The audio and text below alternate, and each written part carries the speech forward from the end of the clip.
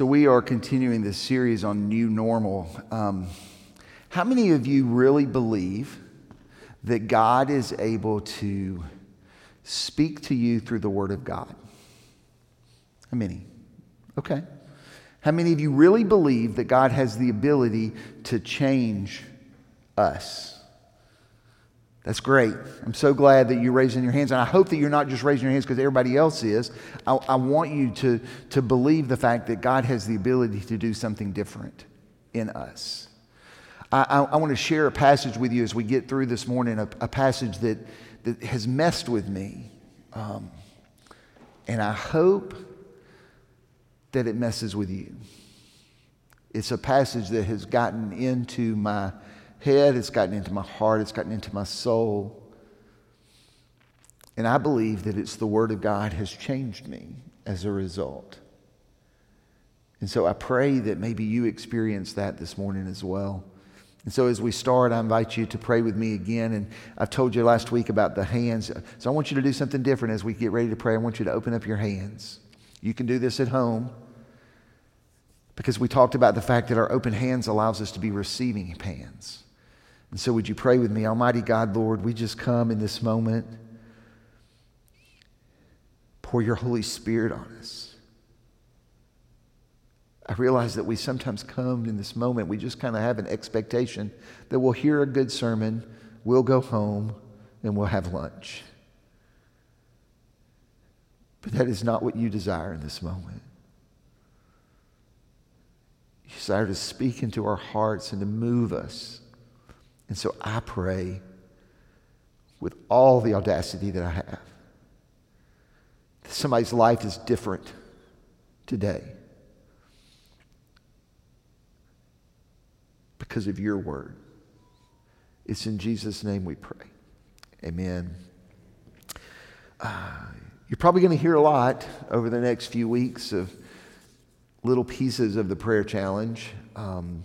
We are doing a class on Wednesday mornings, and you're more than welcome to jump in. And you don't have to be a part of the prayer challenge to jump into this class, but it's a class just we're looking at the Word of God and thinking about how we pray so that we can maybe be more effective in our prayers. And so part of the class that we had this week was on looking at some of the characteristics of God, look at the traits of God, and how we can claim those traits and those characteristics as we pray. And so we asked the group, I said, okay, so tell me some of the characteristics. When you think about God, what are those characteristics that you think of? And you may have a word that comes in your mind, but one of the words that came up was creator, and that God is creator. And we talked about it Wednesday night as we prayed. They said the same thing.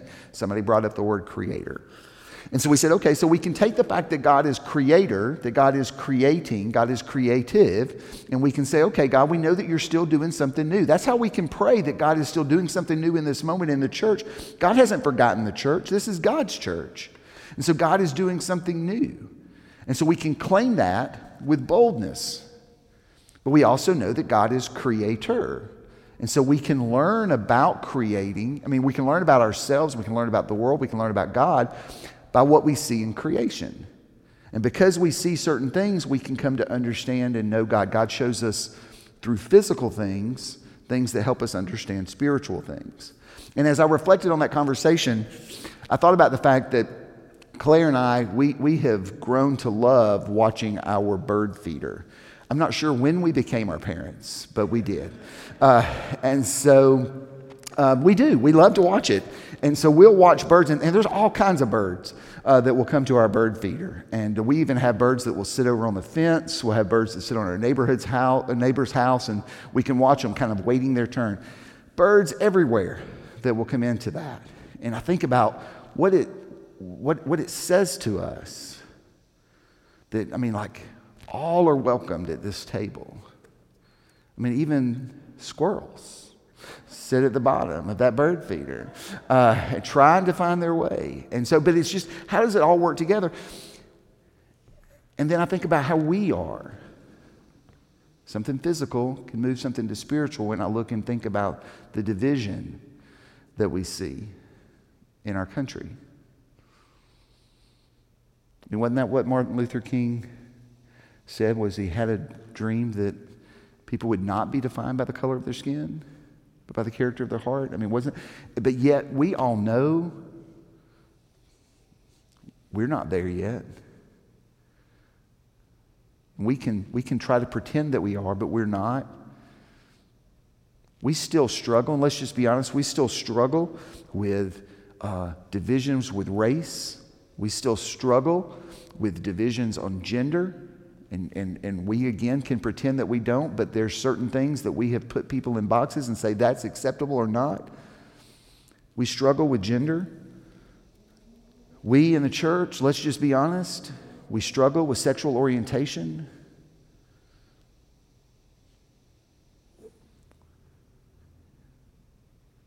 We have differences. We have divisions. We can at least name them, right? We can at least say and be honest that we don't have this figured out. And I started thinking about where did the categories come from? I mean, who created them? Who named them in the first place? Why is it that we as human beings feel like that we have to place people in certain boxes and certain characteristics that we place around each other? And so it haunts me. And I hope that it haunts you, because we are all part of it. We are part of the barriers. We are part of the boxes that we put around people. And yet we serve a God who has created us all. We serve a God who has embraced us all. Let's at least acknowledge it. Because here's what I want you to hear. The life, the death, and the resurrection of Jesus Christ has broke down the barriers. The life, death, and resurrection of Jesus Christ has torn down the walls that divide us and separate us. Are we going to be different? And so, this morning, if you've got your Bibles, I want you to open up to Acts chapter 10. And we are going to stay in Acts chapter 10 all day long. You won't have to go anywhere else, so just keep your Bibles open. Again, God using something physical to show us something spiritual. So in Acts chapter 10, we're going to meet a gentleman by the name of Cornelius. Now, as you're turning in your Bibles, that's okay to listen. Cornelius is a Roman officer. He's loyal to Rome. But he's also one who supports the Jewish people. He gives to the poor. He is very supportive of the Jewish people in Caesarea. In fact, when we're going to meet him, and this is a story that we have looked at before very casually, but when we meet him, he's praying. And so I want you to hear this starting in verse 3. One day, at nearly 3 o'clock in the afternoon, he clearly saw an angel from God in a vision. The angel came to him and said, "Cornelius." Startled, he stared at the angel and replied, "What is it, Lord?" The angel said, "Your prayers and your compassionate acts are like a memorial offering to God. Send messengers to Joppa at once and summon a certain Simon, the one known as Peter. He is the guest of Simon the tanner, whose house is near the seacoast." Now this is fascinating because here we see a God-seeking, gift-giving, God-praying Roman who is given a vision by God. I mean, God is getting ready to make a move and to do something brand new. God is fixing to do something with that creative side of who God is, and he's going to use a Roman and a Roman's family to do this. And so he tells Cornelius to go and invite Peter. They live probably about 30 miles apart. They don't know each other. And what we see is that Peter is also praying at the same time. That's why it's important that we're all praying together, because God is able to do something big as he begins to speak to multiple people. And so we meet Peter, who is also praying. Look at what it says in verse 10. He became hungry and wanted to eat. While others were preparing the meal, he had a visionary experience. He saw heaven opened up and something like a large linen sheet being lowered to the earth by its four corners. Inside the sheet were all kinds of four-legged animals, reptiles, and wild birds. A voice told him, "Get up, Peter, kill and eat." Peter exclaimed, "Absolutely not, Lord. I have never eaten anything impure or unclean." The voice spoke a second time, "Never consider unclean what God has made pure." This happened 3 times. Then the object was suddenly pulled back into heaven. So Peter is having this crisis of faith. Everything kind of about his belief system is broken. Now, don't get me wrong. I think Peter is open to the movement of God. I believe that Peter is open to God doing something new in him. I believe Peter is open to God breaking down a barrier. But what God is asking Peter to do is taking it to the very next level. I mean, Peter has to think that this is insane, because this goes against everything that he understands and believes. I mean, the reality is, and we got to catch this, because this is going to help us understand really the importance of this scripture. We got to understand the entirety of this. The Jewish people had very specific rules and regulations about what they could eat and how they could go about eating it. And so there were certain foods that were seemed unacceptable. They were unclean, and they were unclean for you to be able to eat. That was pork, other things. There were certain foods that were acceptable for you to eat, and those were considered clean. And so you had lamb that was in the acceptable category and pork that was in the unacceptable. Now here's the thing. It was sinful for you to eat something that was unclean. And it's even more sinful if you eat something unclean with an unclean person. Then we have to stop and pause. In Jesus' day, there were certain people that it would have been considered unclean for you to associate with, and certainly to have a meal with. And essentially, it's everybody who is not Jewish. I want you to think about that for just a minute. So everybody who was not Jewish was outsiders. And my guess is that most of us in this room and most of us online did not grow up Jewish. So we would be the unclean. We would be the outsiders. Peter is being asked to do something that he has been taught his entire life is wrong. Basically, it would expel him from his family. It would expel him from his church. It would expel him from his community for him to do what he believes God is calling him to do. When you're taught something your whole entire life and then somebody tells you it's okay, that's hard, right? I mean, can we acknowledge that that's difficult for us? I grew up, I've told you all bits and pieces a little bit about the church that I grew up going to. And we grew up, women were not able to wear pants. So you had to either wear skirts, dresses. My sister played on a softball team, and so she had to wear culottes, I believe. I'm not sure how you spell that. How many of you know what culottes are? Okay, so that probably ages most of us as to that. Most young people are like, I have no idea what you're talking about.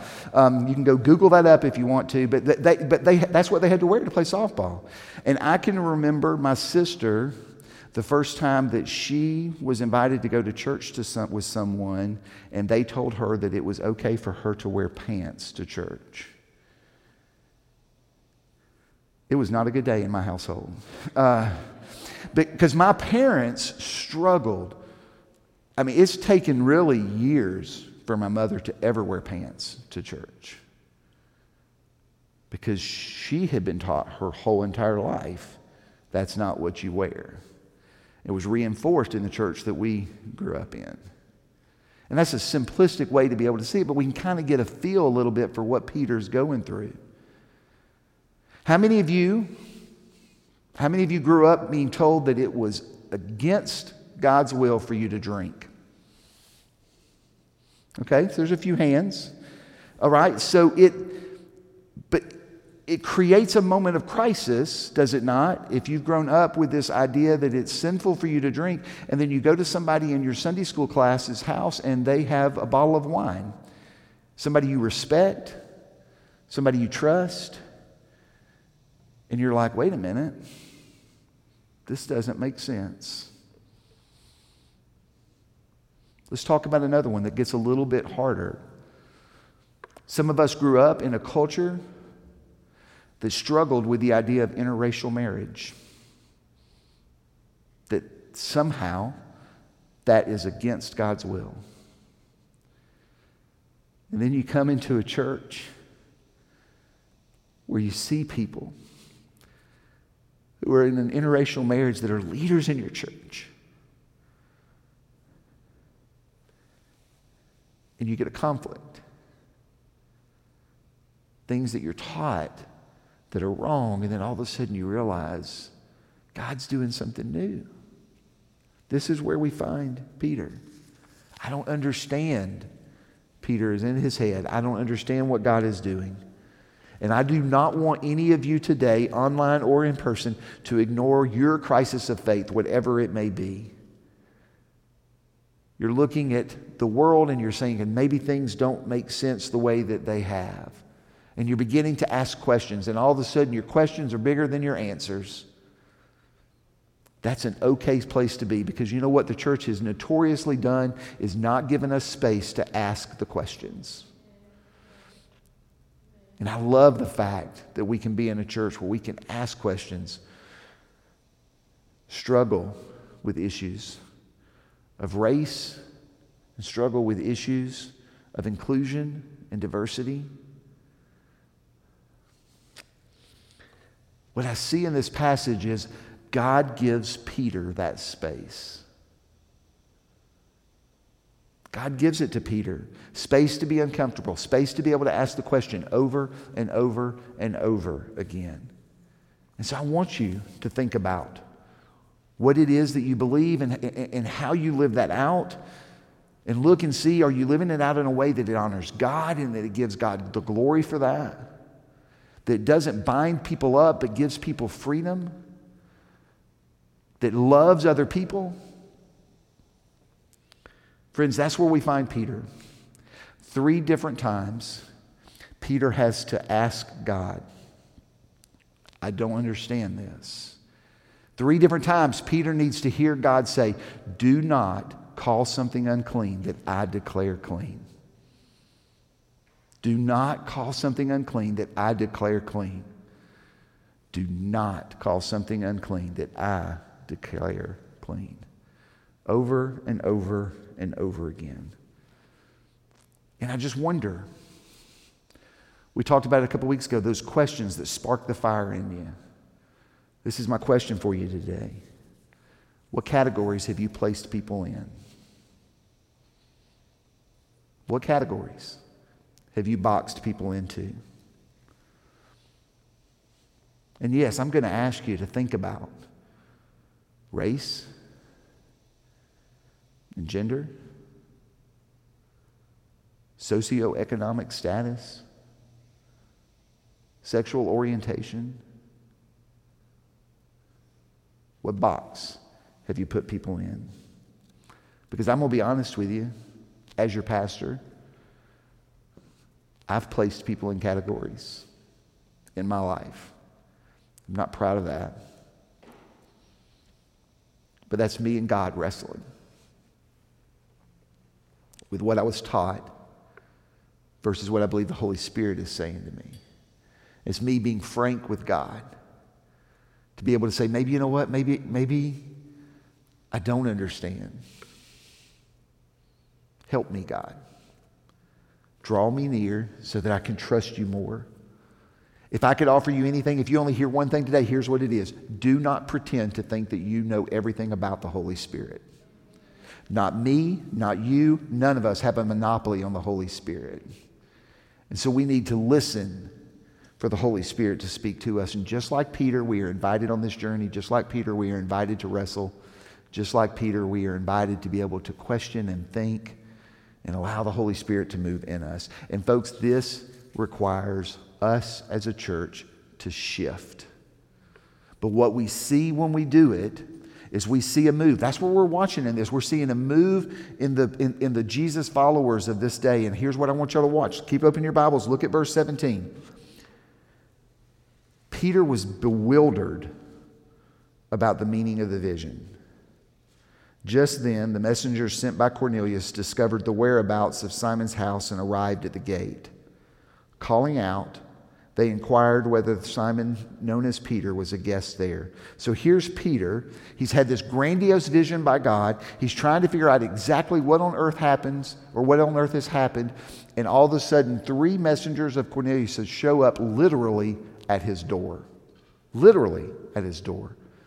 And so the next day, he makes his way over. He begins to go see Cornelius, and Cornelius tells him about everything that he has experienced, that he was praying, and that he was given a vision, and what God commanded him to do to reach out to Peter. And here's what I want you to stop and realize, because this is the part that we gloss over. Prior to this moment, Peter would never have dared step in Cornelius' house.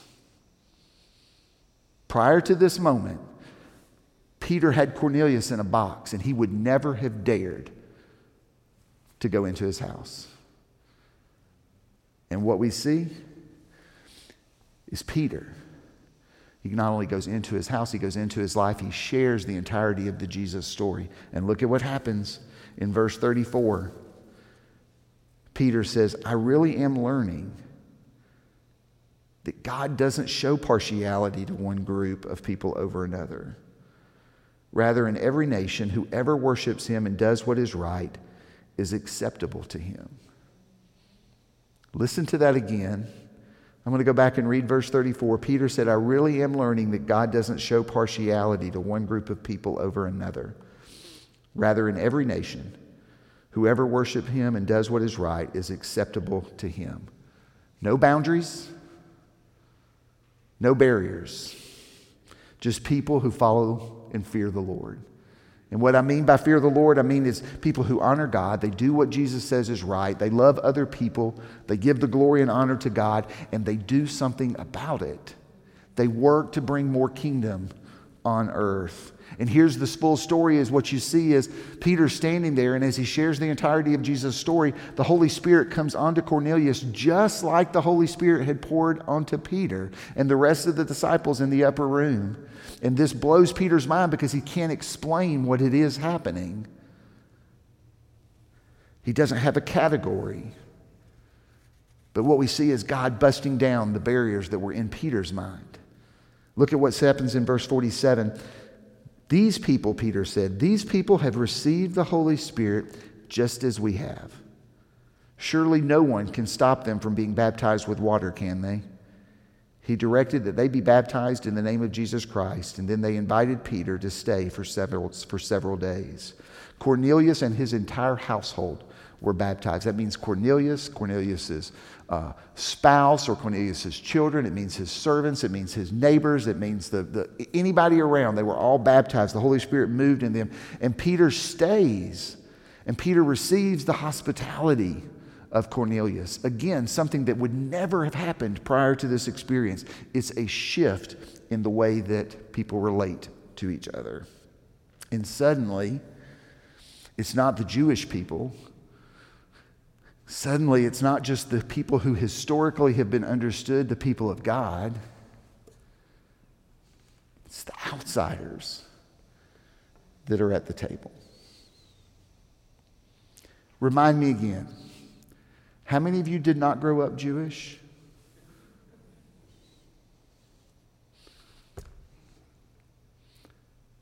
Do y'all hear that? It's the outsiders that are welcomed at the table. Folks, this is not a static movement. It's not something we can just simply discuss and pray about or talk about. It's not just something that we can do a Bible study on.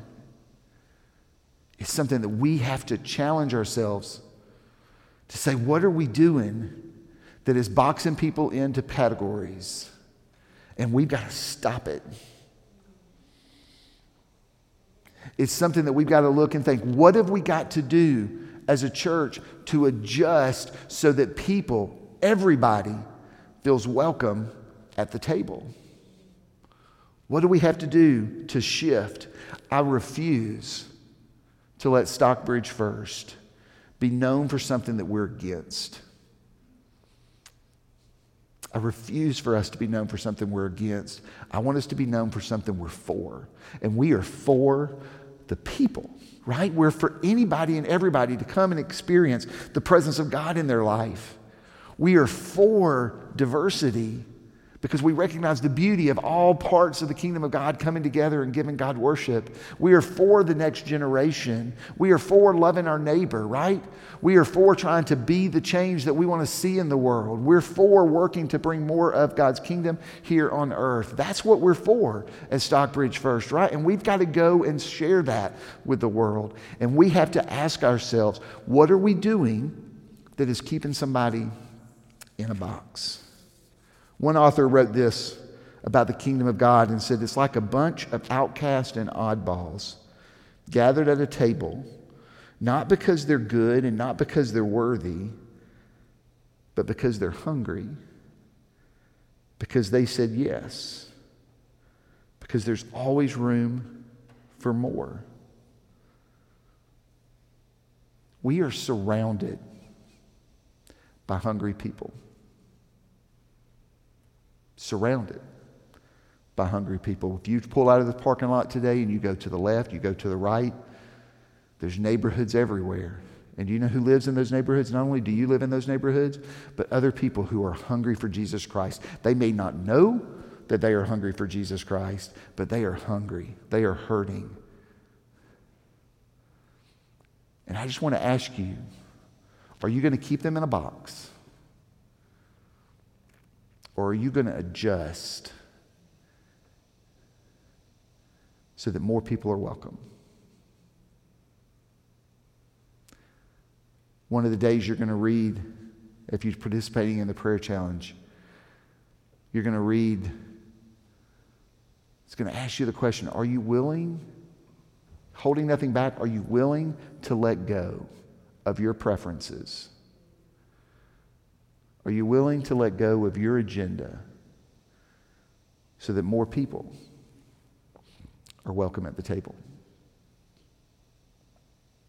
Let's pray. Almighty God, we come in this moment, and I can only speak for myself, God, but I do know that in my life, I have put boundaries. Maybe it's something I was taught. Maybe it's just something I accepted.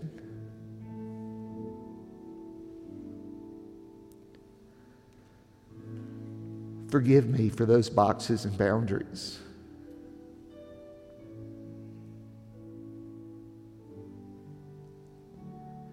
Help me to adjust and accept you doing something new in order to make room for people at your table. It's not my table. It's not this church's table. It's your table. Help me to never